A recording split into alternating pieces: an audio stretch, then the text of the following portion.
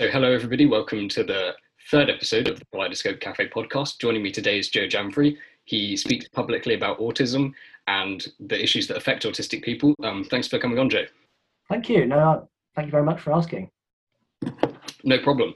So, the first point I wanted to hit with you, which I think would be a really nice place to start, is this idea of taki watanga. I'd never heard this word before I was introduced to it by a video you made where you were explaining what it means. Do you want to quickly explain what it means? Because I think it's a very nice definition of autism that could help people understand a little bit from maybe our perspective, how we view it. Yeah, sure. Well, it's a Maori word, and it means in his or her own space and time, which I honestly found to be a really fantastic and quite fascinating perspective. Because a lot of the time you look up autism and it's very much written from the point of view of it being a disorder or an impairment, and that way of looking at it really made me think, that's very much how I feel. As if I live kind of in the the neurotypical world, but equally kind of on my own plane in some respects, kind of just sort of going along. Yeah, I think it's interesting you've brought up already the idea that it's seen as a sort of impairment. That's something I've seen a lot of, obviously, during Autism Awareness Month. We see a lot of companies pushing this narrative, which it can be the case that it can impair some people, inability to speak or lack of ability that it can cause in different ways. But I think it's really important also that we recognize the talents that autistic people have. And I've heard you talk a lot about this idea of autistic people having a rich inner world, which is something I've never heard talked about before, but I think it's really key in sort of addressing some misconceptions about autistic people, that there is actually a lot going on under the surface and people have incredible talents who are autistic. And I think it's really important that we recognize that. So do you want to talk a bit about, I think the key organization that I've seen a lot of very problematic things from is Autism Speaks. Do you want to talk a bit about some of the things that they promote that might not be helpful for us? Sure. Well, one of the biggest problems I think is just their lack of they just don't want to hear autistic voices, and they have a refusal, often to actually employ autistic people as well. The autistic people who have worked for them have felt very oppressed.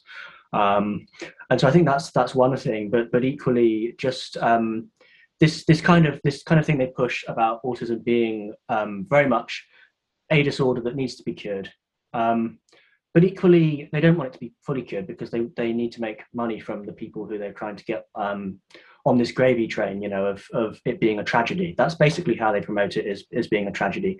And I think, what I try to do in my videos is I don't try to sugarcoat things, but I don't try to be miserable either. I try and look at it from a very balanced perspective, both from the fact that it can be a disorder in some respects and really disabling, but also it can bring with it many gifts and talents. But also, I try and make it clear that it is just my perspective. I'm not trying to speak for other autistic people as a whole, but hopefully some people relate to it. Yeah, definitely. I definitely know I did. As you know, I was very unaware of the fact that I was autistic before actually finding your videos. So that's funny that you sort of unwittingly helped guide me towards my own diagnosis in a way. Okay. Which was great, obviously. Oh, So I fantastic. think it's really key that there are channels like this that are letting people know that it's, what autism actually is, firstly, because there's a lot of massive misconceptions. But also it's not something I ever heard talked about as a child. And so I didn't realize there was anything different at all. I thought everybody was masking and that everybody sort of secretly felt this way on the inside. Yes, yeah. And then, found out that that's obviously not the case. You talked briefly there that they'd had employees who felt that they'd been oppressed at Autism Speaks. Were there any particular instances? Oh, I'd have to bring up a list. I mean, I don't have it to hand. It's been a long time since I've read all of that information. But there were several instances where people worked for Autism Speaks and felt, as if they were kind of not really being treated properly or listened to or respected in the way that a neurotypical employee might be. Yeah, I think that's a massive shame. I saw it as well recently. I don't know if you know the musician Sia, I think released a film about autism, but she wouldn't employ any autistic actors. Oh, yes. She Yes. I'm paraphrasing here, but she said something along the lines of they aren't good enough or something to tell these stories, which I think is so ironic considering, Anthony Yes. Hopkins, you have all these great actors who are autistics. And yeah, I mean, the idea that there's a lack of ability there to tell our own stories is, I think, a massive issue.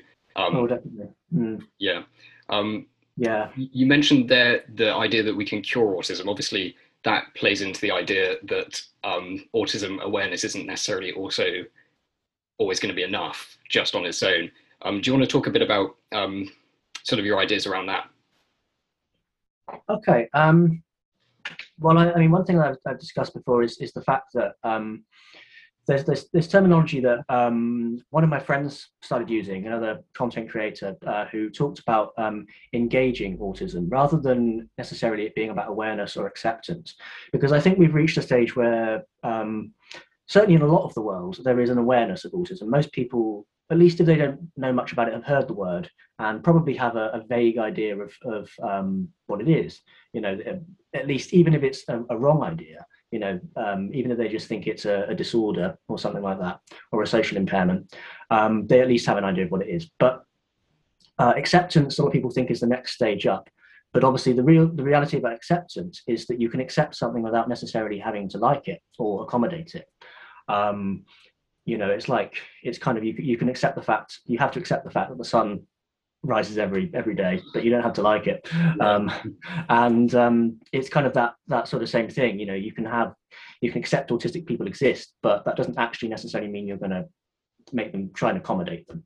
And so I think that's really what it's about: accommodating other people's needs, and yeah, like I say, engaging with them, actively making the effort to actually to help them and to get along. Yeah, absolutely.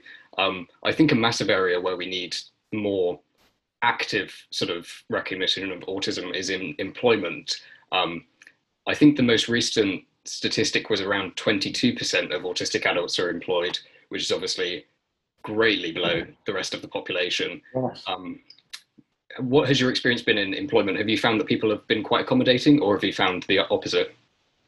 I've had some very mixed experiences. Truth be told, I mean, I've found, there have been times. I would say employment is probably the biggest challenge I've faced in adult life, for sure. And I mean, I've had some situations where I've just not, I've been bullied at work and kind of really been made to feel like an outsider. The masking aspect was really exhausting, and things like as well feeling like I was feeling too afraid to actually be honest about being autistic, um, feeling that I might not, even though employers are technically not allowed to discriminate against disabilities, the reality is it does happen, and it's sometimes seen as a negative thing still and a stigma in some areas of society. So it's varied for me in terms of some places I've worked at, usually the ones I've been more comfortable with. Quite often I've gone to interviews and been able to tell quite quickly, whether I'd be comfortable working at a certain place. And some workplaces have been fantastic, and I only wish that it was, some of the places I've worked at, that it was like that everywhere. There's one particular place I worked at, which was in a bookshop in Hay-on-Wye, and the people who worked there were just wonderful. They completely accommodated me without once making me feel, like it was a problem, like I was inferior in any way, or like they were talking down to me. Particularly because one of the things I struggle with quite a lot is instructions. When people give long instructions, I struggle to sort of break it down and work out how to go about a task. So that was one thing they were really good at. But yeah, it's been a very mixed experience. I would say overall, it's been pretty difficult, but there have been a few really good examples. Yeah. Um, this is a bit of an off-topic question, but were you ever involved with the Hay Festival? Alas, no, I wasn't. I was actually, I think I can't remember what was going on. That's right. I had to stay at home um, the week that it was on when I was working there, for the year I was working there. And then, of course, when I might have wanted to go in 2020, that obviously didn't happen. It was a virtual festival. But yeah, so it's a shame, but hopefully one day in future I'd like to go there. Yeah. Um, yeah, I mean, I've never been employed in my adult life in a typical job, and I've put that often down to I think autism can play a factor in interview skills and just having, the ability to work within that social sort of framework where it's very nuanced and you have to say certain things that the True. employer wants you to say without necessarily having the knowledge of what those things might be, and there's certain things you can't say but nobody's going to tell you what those things are in Yeah, an outright way. So I think definitely picking up on social cues at work has or trying to find work has been a big part of it for me. I'm lucky that I'm a musician, and so a lot of the time I can get away with doing gigs, and that can okay, nice. provide True. the financial means that I need. But I do think it's interesting how many autistic people have to sort of use these often special interests or particular talents that autistic people have to lean on. I think that can often, for me, that's been the way out of that kind of whole conundrum of unemployment. But Sure. obviously a massive issue. Um, yeah. In terms of working at a bookshop, I think that's interesting. I think it plays into the idea of having an inner world. And there is the misconception that autistic people are boring, but I find a lot of autistic people, particularly bookworms who are autistic, people have like just incredible imaginations. Do you think Yeah. loving books has come out of maybe an imagination that has had a relation to having autism, perhaps? Oh, certainly, certainly. Yes. Yes, I always find that to be, again, I don't want to, to make generalizations or even to say necessarily something is right or wrong. But, I often read this thing about in certain descriptions of autism that people put up in websites and so on about, there being a lack of creativity. And I find that really quite astounding because that's completely the opposite of the experience I've had with not just in terms of myself, but in terms of many autistic people I know who are highly creative individuals. And yes, I think it does really, having a, in my case, certainly having an inner world comes from maybe in my case, my autism ties into being introverted as well.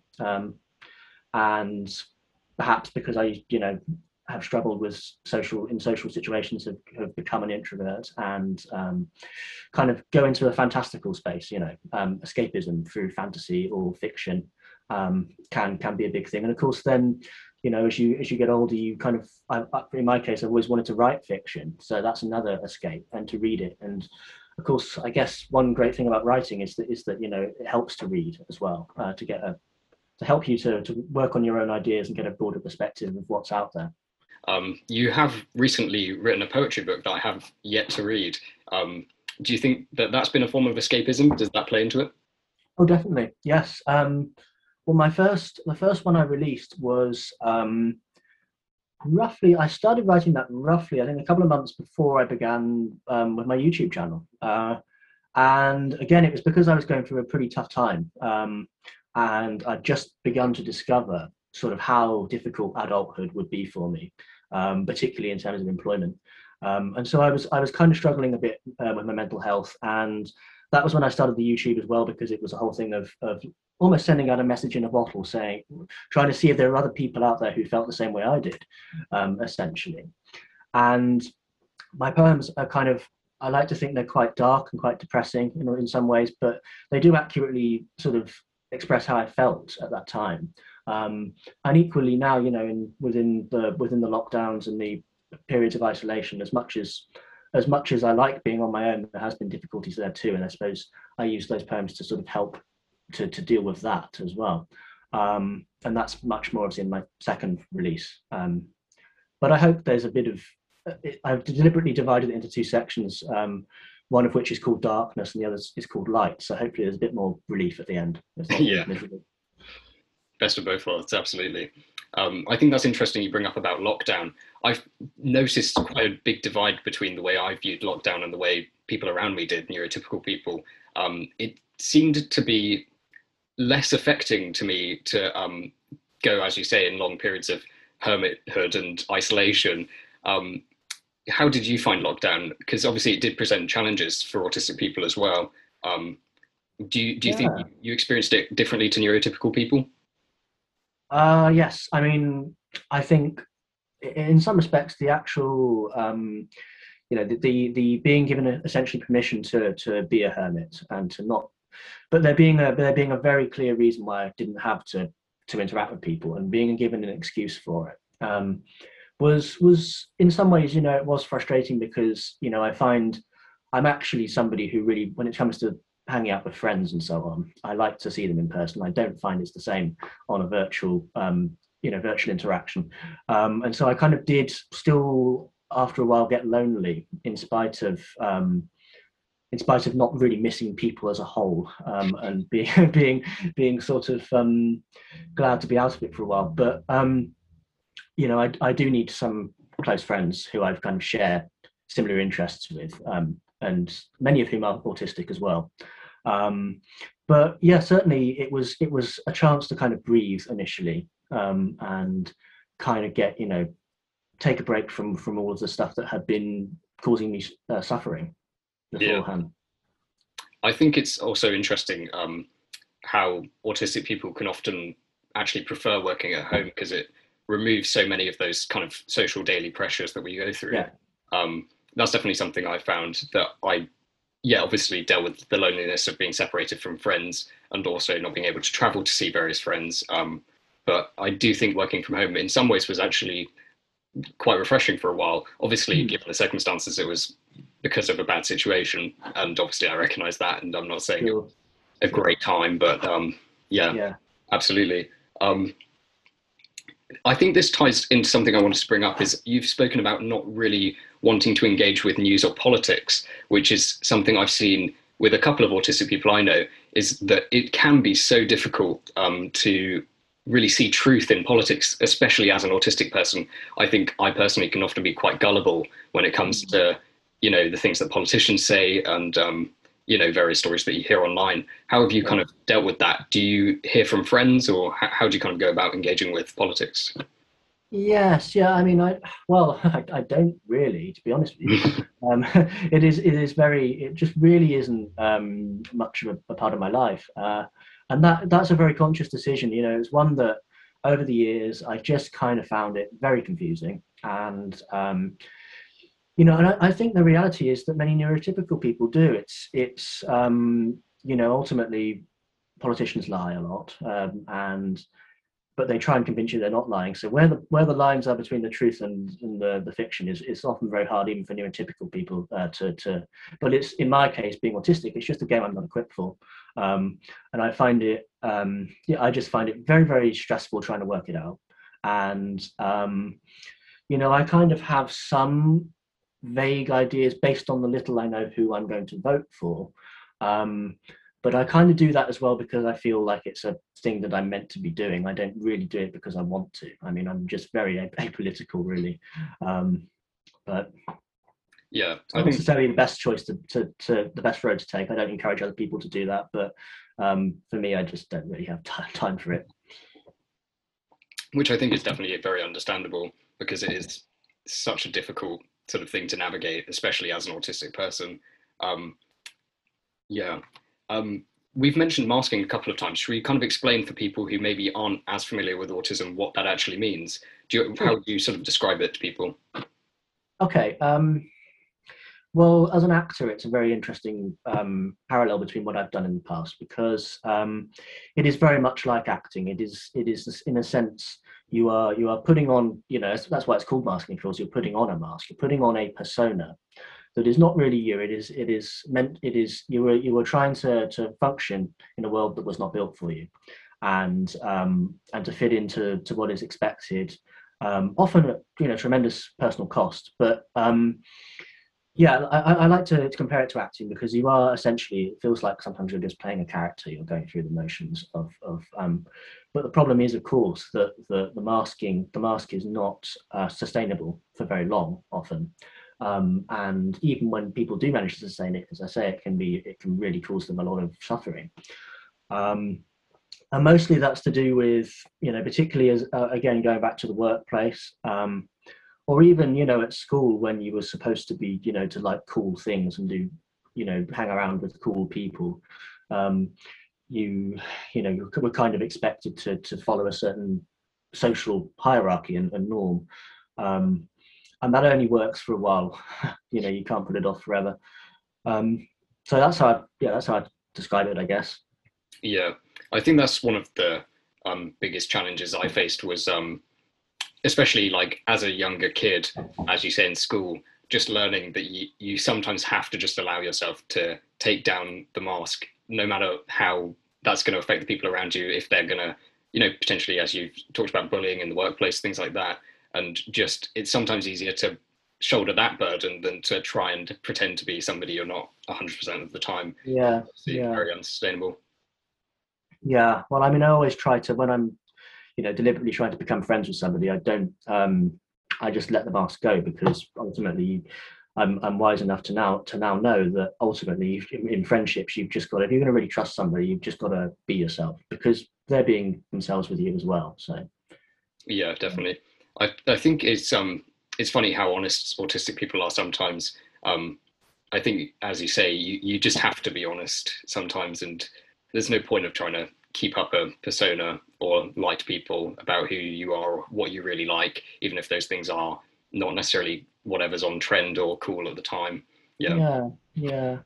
And I just kind of think as well, it's kind of why I struggle with not, I do find it difficult to not to lie about autism when you're at work, if you don't want to sort of make it public knowledge, because it's an incredibly I just think it's an incredibly oppressive thing to do. You wouldn't generally ask somebody to keep quiet about their political views or their sexuality or something like that, but to not be able to talk about something that is such an inherent part of who you are just feels very wrong. yeah, um, yeah. I think I'll bring it back to an idea we sort of briefly addressed earlier, was the idea of sort of wanting to remove autism as a cure instead of accept it, like you were saying, um, in the workplace and etc.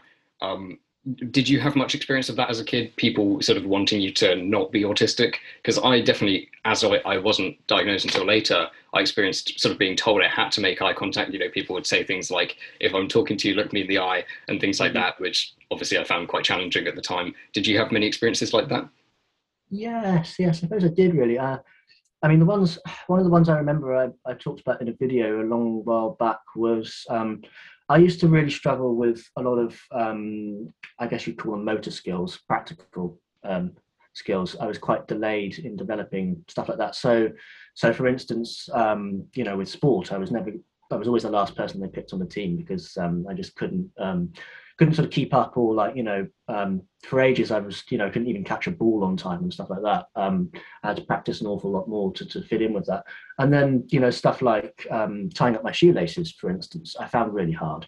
And I remember a teacher berating me for that one time, because I was supposedly too old to need help with that, and that was quite, that kind of stuck with me for some reason. But yeah, it's stuff like that kind of, I suppose, was when people sort of would rather I hadn't been different, or yeah, yeah, stuff like that. Yeah, I think on the flip side of that, there is obviously the recognition of autistic people's particular talents and skills, and special interests, of course, which I think in childhood was a very prominent part of my experience of autism. I was very interested in fossils, things like that, which obviously weren't particularly normal hobbies for like somebody around 6 or 7 years of age. Um, what were your kind of hobbies as a kid? Well, it's very interesting. I was into fossils for quite a long time, and sort of prehistoric stuff, the Ice Age and all of that. I did used to go and collect fossils, but I mean, very much. In some of them are still the same, actually. Fantasy fiction, like things like the Lord of the Rings and Star Wars, that sort of stuff has always been there. Um, but I'm trying to think what else really. Those were the main things that I kind of stuck with. But sometimes really unusual things, stuff like I went through a period where I was fascinated by clocks, particularly like grandfather clocks, and I wanted to learn everything about clocks and things like birds, and then animals like elephants was one for a long time. Um, and most of those things, if you asked me to talk about them now, I couldn't remember all of the stuff I used to pack in my head, but at the time it was very important to me. Yeah. It's interesting you bring up about learning more about animals. Chris Packham is somebody you've talked about quite a few times. Mhm. I think his documentary, I forget the name of it, but he was sort of talking about how he'd lived in the woods for quite a while now, and he'd effectively exited society um, Yeah, in some ways. Um, but I think it does show you how even somebody so capable like Chris Packham, when he's put in the right context in the show Springwatch, you see that talent really like come through because he's so yeah. knowledgeable, and yet somebody like him can be stuck in a situation where they're sort of feeling that maybe it's best for them to live sort of nomadically in the woods, like in a little Mm, house on his own. Um, yes. yeah. How do you feel about Chris Packham? Because you have spoken a few times about him. I think for me, his work talking about autism publicly was very insightful to me.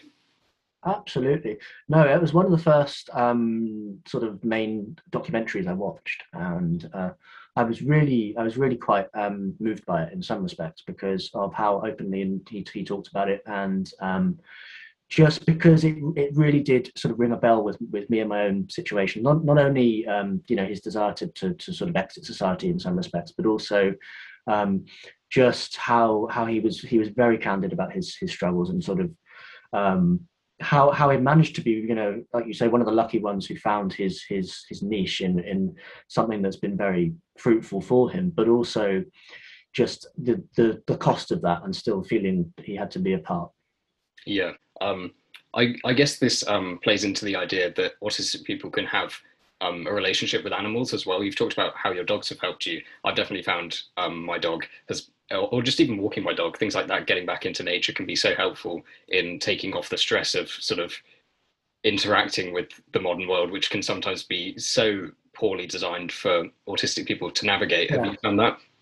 Oh, absolutely. You know, I'm very lucky. I mean, I have a wood right outside my door here, and I go walking in it every day. Not just my own dogs, but my neighbours' dogs. I walk for a bit of cash. So I have a good amount of time to get into nature and really sort of retreat in that respect. And I mean, animals provide unconditional acceptance, and I think it doesn't matter who you are to an animal. If you give an animal love, then they are going to be your fast friend for life.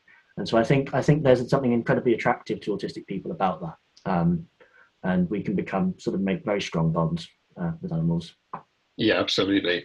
Um, I'm going to move it along to another topic that I've heard you talk about a bit is overthinking as an autistic person. Because I think sometimes when I also have a woods outside my house, but I'll go and walk, and it's incredible how a lot of us we can really be entertained by our thoughts, and often need kind of respite in nature and things like that. Do Yeah. you find overthinking to be a large sort of struggle for you? Oh yeah. I mean, well, in some ways, it's kind of again, it's to do with being on a different in a different space and time, in a different just being you know sort of existing in a different plane to other people. Because actually, overthinking, I enjoy thinking about things in detail very much, and that's kind of what I do when I'm out and about walking the dogs or whatever. I just go into this zone of kind of you know enjoying thinking about things in great detail. But equally, it can be really difficult too because you can kind of sometimes you try and find answers to things where there isn't necessarily an answer to be found, and it can kind of cause you great frustration or great difficulty. Um, Particularly when it comes down to things like thinking why am I not fitting it, you know, when you don't have those answers, when I've tried so hard to do this, why is this not working, that can be really frustrating. And also when you've had traumatic experiences, they kind of stick in your head, and they you know you can keep replaying them if you're an overthinker. So there's definitely two sides to it. Yeah, I think there's definitely a positive side in how willing we can be to just sit and think about things that we're interested in or problems that we want to solve. But as you say, when it comes to just worrying about interpersonal relationships or things like that, I think we can dig ourselves into a bit of a hole, definitely. Sure. Yeah. Um, as well as that, another part of sort of getting into nature can also be, for me, at least alleviating certain sensory issues. Have you? And that's something I think maybe some neurotypical people they'll be quite aware of autistic people's social issues, but they won't necessarily understand the sensory side of it. Mm. What have you kind of experienced in terms of sensory issues? The biggest problem I've always had myself is loud noises. um, you know, I really used to struggle with things like just anything unexpected often, but also particularly machinery. Sometimes if you're in a really busy place, even in your kitchen sometimes where there's loads of things going on, and someone's trying to talk to you, you're trying to do something else, they can get really stressful. And sometimes, very, very big social, crowds, basically, busy places, and I've worked in a few busy places, which was really hard because obviously you're trying to do your job, but so much is going on around you. And so I think, for me, nature is a great way to retreat from that kind of because obviously nature is generally so much quieter and sort of tranquil. Yeah. Yeah, I think for me, another part of it, as you were saying, sort of trying to keep up with the job and also the outside world. For me, it's the idea of having to keep your mind on multiple tracks. So if there's various lines of conversation going on in the background, and then there's other noises, and there's sort of 100 different things, I think it can be really nice to just escape from that, even temporarily. Yeah, Sure, absolutely. sure. Um, do you want to talk a bit about your experiences of friendships? Because you briefly mentioned it a bit ago in the conversation. Um, Yeah. yeah, Well, I mean, there have been times. Mostly, I've had some very good friends, luckily. But and I think that's because often with the friends, I don't have many friends, but the ones that I have are very close to me, and I guess it's because there's kind of a meeting of minds. We often share very similar interests, and can talk about them in great detail, and sort of that's our relationship, really. And I mean, one of my best friends growing up at school, who's still one of my best friends, is also autistic. He didn't know that back then, but he was diagnosed a couple of years ago. And looking back, it makes so much sense because we really did have the same interests and just kind of hung around. And really, we were each other's only friends at that stage. But we didn't need anybody else because we just could talk about the same stuff over and over again. It wouldn't matter. But equally, there have been times where I've kind of been manipulated by people socially. People I thought were my friends obviously turned out to not be, or kind of wanted things that I hadn't realised they'd wanted. Kind of were using me in some ways. But hopefully, I have become a bit better at working out who those people are, even if I'm still not perhaps on a neurotypical plane there. yeah. Yeah, I think that's interesting you bring up about being able to talk about the same things over and over again. That's something I've definitely experienced, people sort of saying, how can you still be interested in this one thing? Or if it's a particular band or whatever it may be Yeah. I'm into at the time, people can seem kind of a bit baffled that we can be so into things. Hmm. What have your experiences been of that? Do people generally um, turn out to be supportive of those kind of interests? Usually, yeah. I mean, I've again, you kind of gravitate towards people I find who are into the same thing.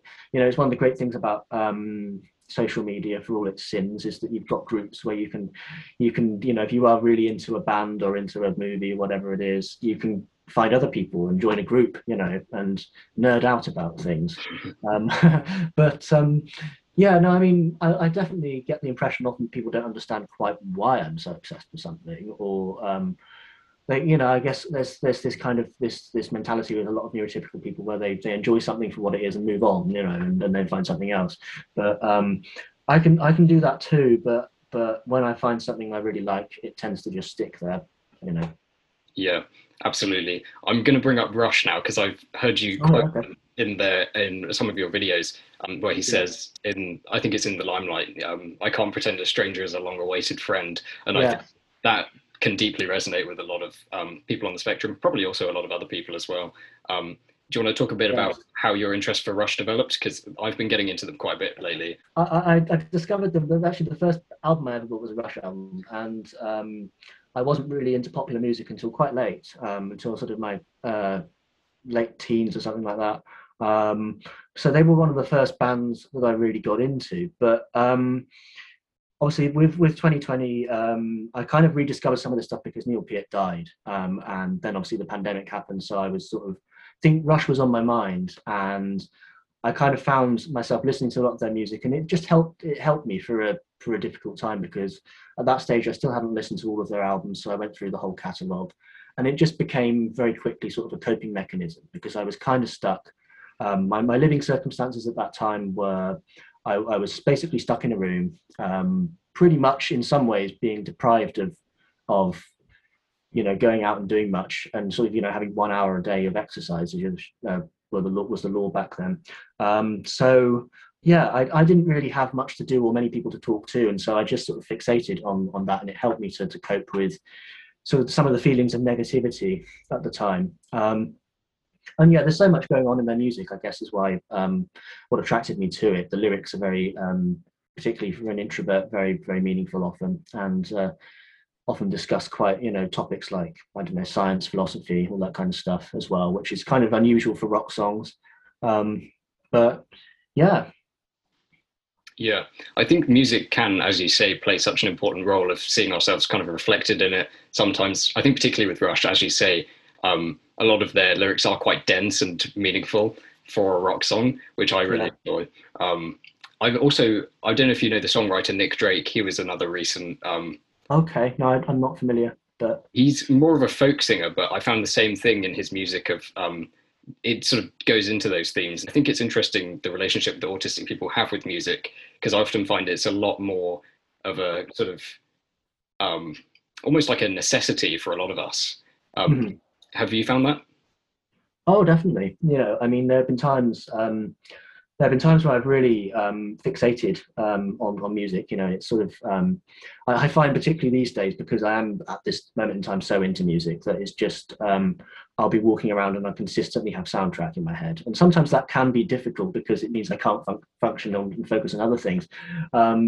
But I mean, particularly for one instance, I think you know that another band I really love is Electric Light Orchestra, and when I was back doing my driving lessons, I was finding the practicalities of driving quite difficult. I was coming to my test, and I was really quite not in a good space. I was just worrying the whole time. And ELO's music is very upbeat and very happy, and it kind of made me feel good and sort of helped me through that period. So yeah, it can be immensely useful. Yeah, I've definitely heard the theory as well that Jeff Lynne himself may be autistic, which I don't think is necessarily out of the realm of possibility. Yeah, yeah. I wouldn't want to necessarily sort of put a statement too much on it, because I did say something I think similar in one of my videos, but certainly there are things about him that make me think possibly. Yeah, I know for certain David Byrne from Talking Heads is, and I Oh found yes. that quite sort of inspiring as a musician myself to just kind of see somebody who's done such brilliant work who is autistic. Mm. It just goes to show, I mean, there's so many incredible autistic people out there, and I think, like, circling it back to what we were talking about earlier, the misconception that it's always a disability and there's never any sort of talents or particular, like, um, special gifts that autistic people have is just so wrong. Yeah. Yeah. Oh, totally, totally. Yeah. um, do you want to talk a bit about that? Because I've heard you say before that society does sort of want us to be a jack of all trades, which doesn't necessarily always fit with, well, people who have a particular interest in general, but also autistic people who do tend to be really good at one specific thing that becomes such an intense interest. What's your kind of experience with that been? Yeah, I mean, it's an interesting one, because I think people are used to the idea that if you hire someone for a job and it's got lots of different duties involved with said job, that most people will be fairly quick to pick them up, and even if they're not the best at that particular task, they will be able to do it without much difficulty, and kind of, like I say, as you said before, jack of all trades, master of none, because it is obviously quite rare for somebody to be a specialist or be really good at one thing. Um, and so I think that when an autistic person comes along and is in that situation, people can become very confused by it. Um, it might even perhaps make an employer angry if they don't understand why this person's struggling so much, or they just seem to be continually sort of getting it wrong, as it were, or doing something even, and that's one of the tough ones as well, is that sometimes I'll do something that's not wrong, but I'll do it in a different way than the norm, and people won't like that either. And so yeah, I mean, I think autistic people tend to be specialists quite often, and so we really exceed when we can find a job that allows us to do that. But often jobs just want you to do all sorts of things. They expect you to do all this stuff, and it's harder. There was a great analogy one of my friends is a content creator, used in his video, talking about how, in video games you have this idea that you're supposed to be, particularly a game like a Skyrim, for instance, or a fantasy game. You base your character around specializing in one thing, and in the gaming world that's completely acceptable, and yet we can't sort of accept that in real life, with people being really good at others, one thing, and not so good at others. Yeah, I think it does. It shows how autistic people can bring something so unique as well to a working environment, because we are so good at specializing. So it's just about finding a place, really, not necessarily whether we can offer anything. It's just creating a context in which we can provide our talents in a way that's going to be suitable for us, I think is a big factor. And also just accommodating autistic people as well, which is, I think, something that is sometimes struggled to happen, especially in sort of corporate workplaces and things like that, where people are expected to sort of fit an existing mold, and it can be so challenging to do that. Yeah. Sure. Yeah. Do you want to go a bit into mental health? Because obviously that's a large factor of things that autistic people deal with, again, that sort of need to be accommodated for.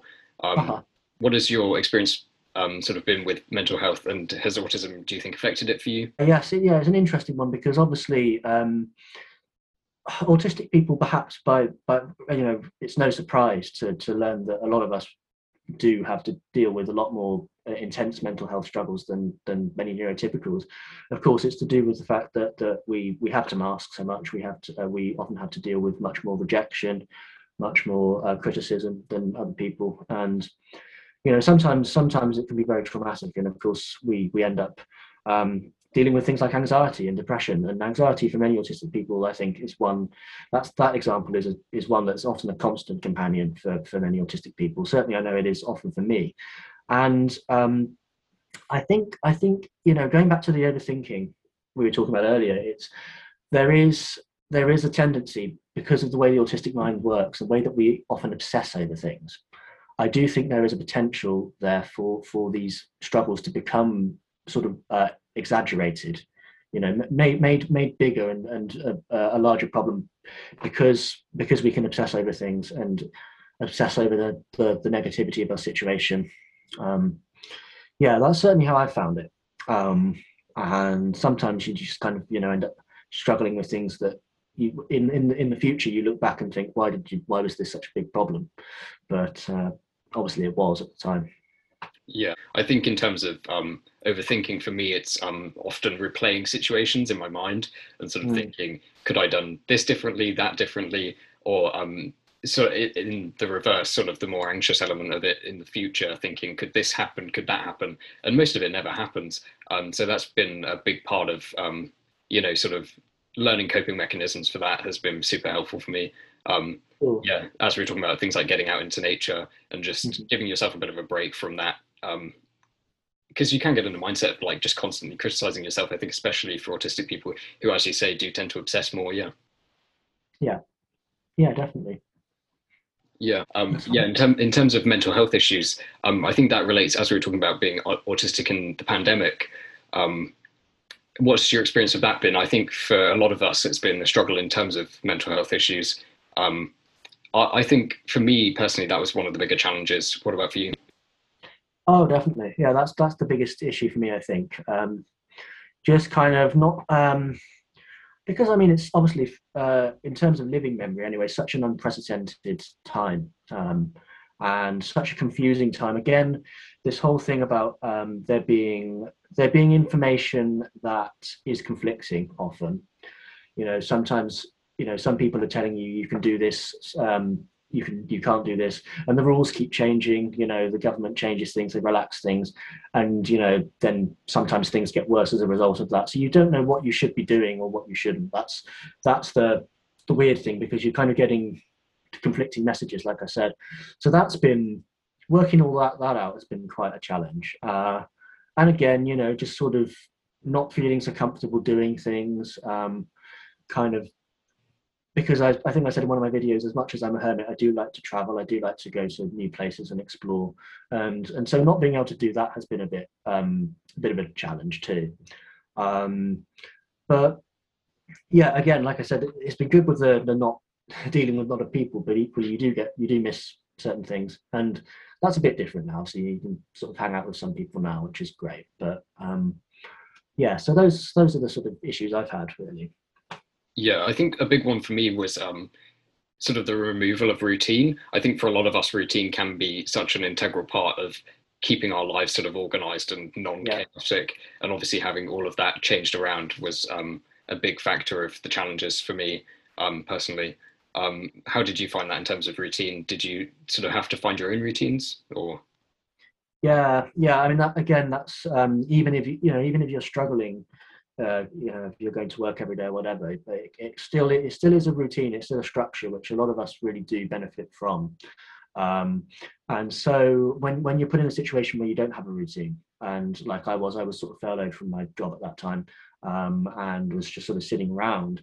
And for the first few weeks, it was kind of fun, and then after a while, you just sort of you kind of realized that there wasn't a structure or there wasn't a real sort of purpose behind it, and I found that's one of the things I found difficult to deal with, was the kind of loss of purpose during that period. um, Finding, trying to find new hobbies but not necessarily sure what those hobbies were going to be, getting fed up with certain existing hobbies, kind of being in a weird state of limbo there was quite a challenge. Yeah, as you were saying, it is about finding kind of structures and hobbies that can suit us, because I think sometimes when we find those hobbies we can thrive in, especially in the pandemic. I think, obviously having so much free time, it was a time when a lot of us could like experience new hobbies and things. But as you say, like not being able to go out and experience new things, I think can be an issue, because I think there's sometimes somewhat of a misconception that autistic people can be happy to do the same thing over and over again, which a lot of us can. But I think also we do benefit from sort of going outside of our existing comfort zone as well greatly. Yeah. Yeah. I mean, I've always found that it's we might be more resistant to do things initially, and yet, but actually, often when we do, and when we discover something new, sometimes we do sort of wonder why we were so resistant about it, and then we might even become a new interest, or something else that we really like. So I think the key thing is that often we need more time to get to. It's not always that we're not going to get there. Maybe in some cases it is. There'll be some things we just won't ever want to do, but which is true of neurotypicals, of course, as well. But it's not always about the fact that we're not going to get there. It's just we might need more time to get there. And who knows, when we do get there, maybe we'll be more ready and in a better place, by Yeah, then. No. absolutely. Do you want to talk a bit about what your channel, like what sort of made you want to start a channel, and what kind of the aims are with that? Because I see a lot of sort of autistic content that will be sort of top 10 traits of autism or things along those lines. I think it's really nice to see somebody just sort of talking about their own experience. What kind of led you to even want to share that on the internet? Okay. Well, again, it was kind of a message in a bottle, because I was struggling a bit at the time, but I was also curious to kind of to know if other people were going through the same thing, were having the same thoughts that I was having, and kind of not only the struggles, but also to see, just how many people were like me. And I felt kind of a bit alone, but I also thought, well, if I'm going through this, other people must be too, and perhaps I could help people, because I realized that having trained as an actor, I was quite comfortable in front of a camera, and I thought maybe I have some sort of voice here to do something positive. And so I kind of got into it really quite by accident, because I posted a few things on social media, and gradually my YouTube started to build. And I posted something on Reddit, saying I've got a channel, and I thought, well, probably lots of people will kind of give me criticism, and this I might get a few subscribers from it, but whatever. Anyway, luckily it turned out loads of people really liked me and liked what I was doing, and so that kind of started my channel off, and I got a few sort of 100 subscribers from that, from about 20. And it was a really positive experience. And then, I suppose my thing with it is I'm no wizard when it comes to editing or technological stuff. So I literally just film on a phone, and it's kind of a blog style thing. And I thought really that, obviously I do the research I can, but I'm no expert. And I think it's dangerous to call yourself an expert, because the minute you do that, you're setting yourself up for failure. There's very few people who can very accurately. I know a couple of people who can, but there aren't many who can talk about a topic extensively and not get criticised for it. So I try and take a neutral stance of saying I know this, but this is coming from my own experience. I'm not speaking for all autistic people, and so far that's served me well. So. Absolutely. I think it's really key, as you say, just hearing from your own experience. I think so much of the time in media, we do lack just autistic people speaking on behalf of ourselves. There's so many organizations and companies and, yeah, as you were saying earlier, various people who kind of want to make profit off of telling these stories. It is very nice to just have somebody who's just sharing for the sake of sharing. Yeah, absolutely. Do you think being an actor really informed like a lot of how you, because you were saying you sort of became trained in front of the camera. What was your experience sort of learning to act? Because I remember back in high school I did acting, not in a sort of serious way, but it is very interesting as an autistic person to learn about sort of portraying emotions and things like that. Yes. Yeah, it's an interesting one because I think, again, it's not something that all autistic people would be interested in doing or have a talent for even, but it's something that obviously, Anthony Hopkins is a prime example of that, as you mentioned earlier. But I think the strangest thing for me is that certain things that you pick up. I mean, autistic people have to learn to mask. They have to learn to do certain things, and somehow watching movies. I'm not even a very big movie watcher, but I suppose the movies I was into, I watched repeatedly, and I seem to just pick up the way in which people act on camera.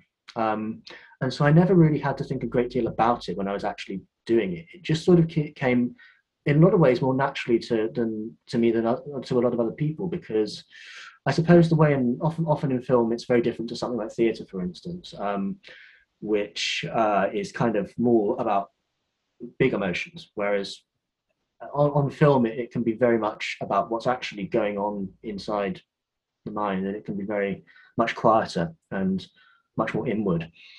And so weirdly, I think I found that although theatre was what I initially wanted to do, that film was kind of just easier for me because I just kind of acted natural in front of a camera, and it seemed to work. So Yeah, I think it's sometimes interesting to see how, as you say, like about watching films, how many of us can pick up sort of various ways to sort of act, yeah, from just seeing and observing how other people do it. Yeah, definitely.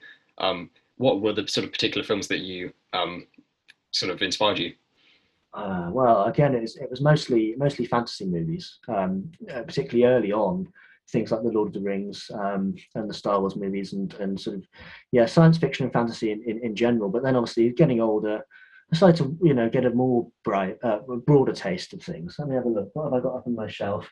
Um, things like what else have I watched? Well, Big Lebowski was an obsession for a while. That was which Right. isn't really a very natural movie at all, so it's a bad example. But often just TV shows, things like some of the, even soaps. Sometimes I used to watch when I was much younger, and that's people sort of okay. They're often in quite dramatic situations, but they are sort of acting naturally in realism, normal life, I guess. So Yeah. Did you find that because theatre was sort of an overacting thing, as you were saying, like the big emotions, that was something you weren't as interested in doing? yeah, I mean, again, that's what I was. I is in some ways I love theatre because I love the live element of it and kind of the element of what happens in the moment and all of that. But as much as I really like doing it, and I'd say it's in some ways my favorite, I would also say that it's kind of I am an introvert and I'm very quiet, so sometimes I don't think about projecting my voice as well, or nerves can get in the way. I don't so much feel like I'm being watched when I'm in front of a camera. It's weird. I don't really care too much about the lens being there. Um, and again, I suppose that's why I'm kind of more at comfort doing this YouTube thing, because I do, and particularly it's heightened as well because I do it on my own. I film it on the phone. Nobody else is involved. No one's watching me while I'm doing it. It's just, I just can be completely natural, I guess. Yeah, I remember back when I sort of briefly acted, yeah, as you say, getting told to project more and things like that, I definitely struggled with. I think at the time I was more of an introvert. Now I'm probably more of an ambivert. I've sort of managed to bring myself around to sort of knowing how to communicate with people a bit more. But I remember Sure. as a kid, like even one of the ways that I would avoid sort of struggles in communication was just to stop communicating, which is obviously pretty unhelpful. But I do definitely think that learning to act definitely helped me out of those ways in some ways. Yeah. Hmm. Okay, that's interesting. Yeah, yeah, because it is. I mean, it's a useful, certainly at the moment with everything, in terms of not being able to, there not being enough autism acceptance and engagement as there should be. Obviously, being able to mask and to change is helpful in certain situations. I won't deny that. Even if we shouldn't have to do it very often, of course, it can really help you out of a tight spot. I think, as you were saying earlier, it's about the when and where, because if you try and do it all the time, it can be so exhausting, um, and also unsustainable. Obviously, as we were talking about, like having honest relationships, you're never really going to have a fully honest relationship if you are trying to mask. And so Sure. I think, yeah, I think especially the workplace is the main place where I can see it having to become a factor. If I'm interacting with people there, obviously there's a certain sort of set of social norms you have to comply by in just certain situations. But yeah, I Yeah. think it's about the when and where. Absolutely. Do you have any particularly, because you were sort of saying there about sort of obviously getting autism more than just awareness. Is there any good resources that you would recommend to people, or any good books that are particularly helpful? Oh, well, I always recommend my friend Autismatic on YouTube because I think he, I mean, he is more of an expert than I am. There's no denying that, but he's somebody who gives a very rounded view, a very well thought out view, and I think his videos are very educational and informative. So that's someone I always recommend. But also, there's a very good website called Neuroclastic, which has a lot of information. Again, completely written just by autistic people. And so as a result of that, it's not going to have some of the stuff that you get on charity sites, organization sites, that is perhaps from a wider perspective, sometimes just from professionals who aren't actually autistic. So yeah, those are two really good ones. Yeah, how do you kind of approach talking about autism with people you know? Because you're sort of saying about how you can't necessarily hide it in the workplace. Would you tend to just be very sort of straightforward? Because obviously a lot of people have misconceptions about it. Do you sort of try to explain to them about it, or would you sort of refer them to other resources? What's the kind of the best way you would go about it? I tried to explain a little bit, but I mean, in my case, if I was to tell an employer or to tell somebody in my life who needed to know, I would talk about it again from a personal perspective because to explore to try and explain to them what it meant as a whole thing would take a lot of time and wouldn't necessarily always actually be appropriate to my own needs. And so from that perspective, I would probably just explain what my own difficulties were and what my own talents were, and not really necessarily put them in touch with other resources. Obviously, if I was doing it from an educational point of view, that'd be different. But in terms of personal relationships, I'd be just saying, from a personal perspective, really. Yeah, are there any? Oh, yeah, there was one point I wanted to bring up at the very start of the podcast. We mentioned Autism Speaks. Now, obviously, one of my biggest problems with them as an organisation is this idea of a prenatal test for autism, Oh yes, yes, which, in my opinion, sort of, and the reason why I bring this up is because I think for so many people, when they're searching autism or trying to learn more, is they can quickly come into resources like Autism Speaks website, and that will be their first sort of engagement with it as a subject, which can obviously be quite problematic, yeah. obviously. Um, yeah. So in my mind, that sort of gets into a very dangerous place, the idea of a Yes. prenatal test. Um, do you want to talk a bit about that, and why that's so harmful? Yes. Oh, I remember reading that as well, and being I had kind of slipped my mind actually when we were talking earlier, but that is a very, very it's very dangerous, to think that people could be in a position where they could abort because a child is autistic is just terrible. And I mean, that would be a refusal to even accept difference whatsoever. And I think we have to remember it'd be a very boring world if there weren't different people in who thought Yeah. differently, acted differently. It'd be very regimented and not really a world I'd want to live in. Um, And again, like I say, it's a refusal. That is a refusal to understand and to accept. That is not. I cannot see anything positive out of that scenario. Yeah, I obviously feel the same. I think it's another facet of where we see sort of removing autism being seen as caring for autistic people. Something I've seen a lot more, to be fair, in the US than here in the UK is the idea that we should just medicate autistic kids. What are your sort of thoughts on that? Because obviously medication can sometimes be helpful, but for a lot of people, sort of trying to stifle, um, behaviors that are sort of symptomatic of autism can obviously be quite harmful. What Oh, are your thoughts absolutely. on that? And I mean, it's trying to change something. It's trying to change people in a way that they can't be changed as well. Some of these therapies that are being promoted and some of the techniques used in them, and not just in terms of medicines, but in terms of essentially punishments that are being used. I think it's really, really terrible because obviously not only does it what it really does more than anything, it might convince a parent that somebody's different for a while, but what the harm that it does to the individual is lifelong, maybe lifelong, and very long lasting. And again, like I say, it's not about helping somebody at all. It's just a refusal to actually see things from their perspective. Yeah, what do you mean by punishments? I haven't seen too much of that. Is that sort of cognitive behavioral therapy, or what forms of it take? Well, you've probably heard of ABA therapy, which is obviously a very harmful form of therapy because they're often in that they employ electric shocks Right. Yeah. to autistic people, and to try and to try and punish them and get them to act in ways they've been taught are more neurotypical. Um, and I think that is barbaric in this day and age. So that's why I'm very much against a lot of these therapies, and I think a lot of them too are just essentially quacks.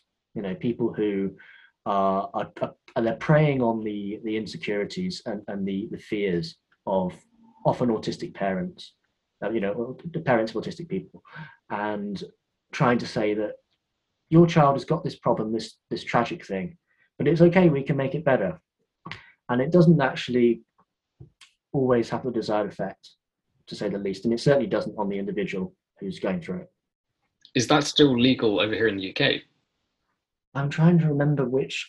Again, it's been a long time since I did the research, but there was a recently there was, I think, somewhere. I think it might be I can't remember, but the electric shock was brought back recently in some places, which I thought was just awful to read about. Yeah. So what can people kind of do for the people listening who maybe have an autistic friend or they're not overly familiar with it? What can they kind of do, especially during Autism Awareness Month, but also in terms of these kind of more barbaric practices to sort of actively engage with autistic people instead of just accept or to try and kind of change them? I think the most important thing is to try and see things from when you're building a relationship with anyone, you have to try and see things from their point of view and understand their mind and their being to a certain extent. And I think that's essentially that's what it comes down to essentially. Allowing that person, it's the same with activism, with autism activism, listening to people, what people have to say, listening to them, giving them a voice, allowing them to, because again, we're all different in terms of our talents and needs, allowing us to express how we feel in a way that we feel comfortable expressing it. Yeah, I think especially given that it's such a broad spectrum of how people can experience it, I think just having empathy for the different, different talents and different setbacks that different people are going to have is so key. Because when they sort of try and employ these one size fits all solutions like electric shock, it just sort of disregards the fact that there's such a variety of things that you're dealing with when you talk about, especially autism spectrum disorder. The spectrum is so wide, yeah. And so I think definitely empathy is just like a massive part of that, yeah. Sure. Yeah. Well, thank you so much for talking to me today, Joe. Do you want to let people know where they can find you on social media? Sure. Okay. So I have my YouTube channel is my name, Joe Jamfrey. Um, that's really my main thing. I do a bit of, I have an Instagram, which is my name as well. And that, yeah, really, that's my main thing. I've also got a website. That's not true. I forgot. I have a blog on WordPress. Again, I can send you the links if you want to to add those in later. But, Perfect. Yeah. yeah, so I don't post. I'm a fairly infrequent blogger, but there are a few interesting things on there that people might enjoy. And yeah, I shall share this very soon as well on my channel, and hopefully, bring people over here and kind of, yeah, because this has been good. I haven't made a video for a while, so this is kind of good content for people who view my channel to see. Yeah, absolutely. Well, again, thank you so much for coming on. Yeah, No, thank you very much for having me. It's been a pleasure. awesome.